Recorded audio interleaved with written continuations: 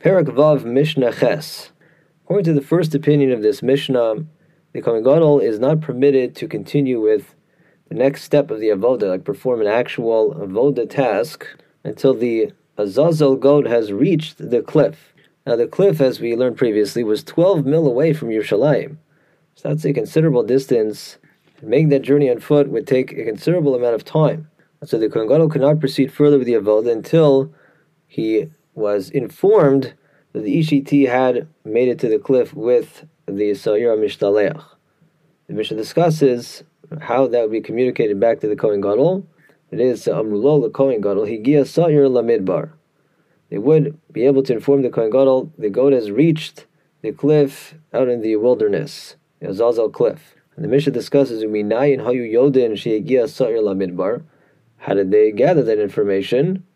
The Mishnah describes Dakios Hayosin. They set up platforms at intervals along the way between Yerushalayim and the cliff, with a watchman on each of those platforms holding a flag.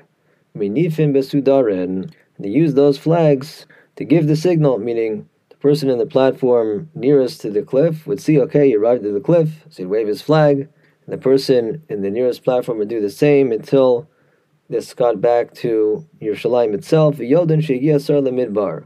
And through this system, they would know once the Sar had arrived at the cliff in the Midbar, and thus the Kohen Gadol would be able to proceed with the rest of the avoda.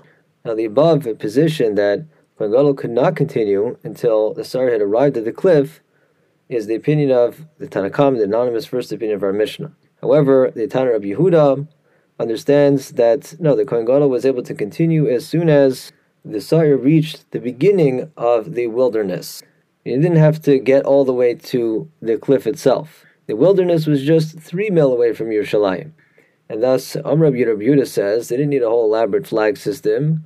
There was a simple way of determining that, okay, now the Sa'ir has gotten to where it has to get to for the Kohen Gadol to continue. And that is as follows. For Yerushalayim, basically Chidudo Shlosha Milan. From Yerushalayim to the area which contains the cliff, meaning the general Midbar area, was a distance of 3 mil. Now, as we learned above, Holchan mil. The Ishiti would be escorted with the goat by prominent people of Yerushalayim for a distance of 1 mil to the first hut. V'chozer mil, those prominent people would then return, hand off the Ishiti to the next person to escort him for the next mil. And so upon their return, the amount of time it takes to go 2 mil had passed. Well, then, Vishoin Kedei Mil, all they had to do then was wait the amount of time it takes to walk another mil. V'yalden Shegia Sar Lemidbar.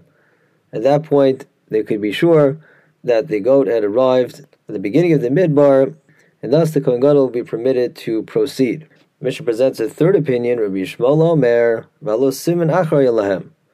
Shmuel says there's already another clear sign they could use to determine, okay, the Sar had arrived, and that is Lashon Shel Zaharas Hayakoshra Pischo Shel Heichel. A red string was tied above the entrance to the Heichel. So meaning Rabbi Shmuel argues with what we learned previously, that the Ishiti would take the red string and divide it, tie half to the Sar and half to a rock. Rabbi Shmuel says no, it was tied to the entrance to the Heichel, because Sheagia Sar Lamidbar Hayahalashim Malbin.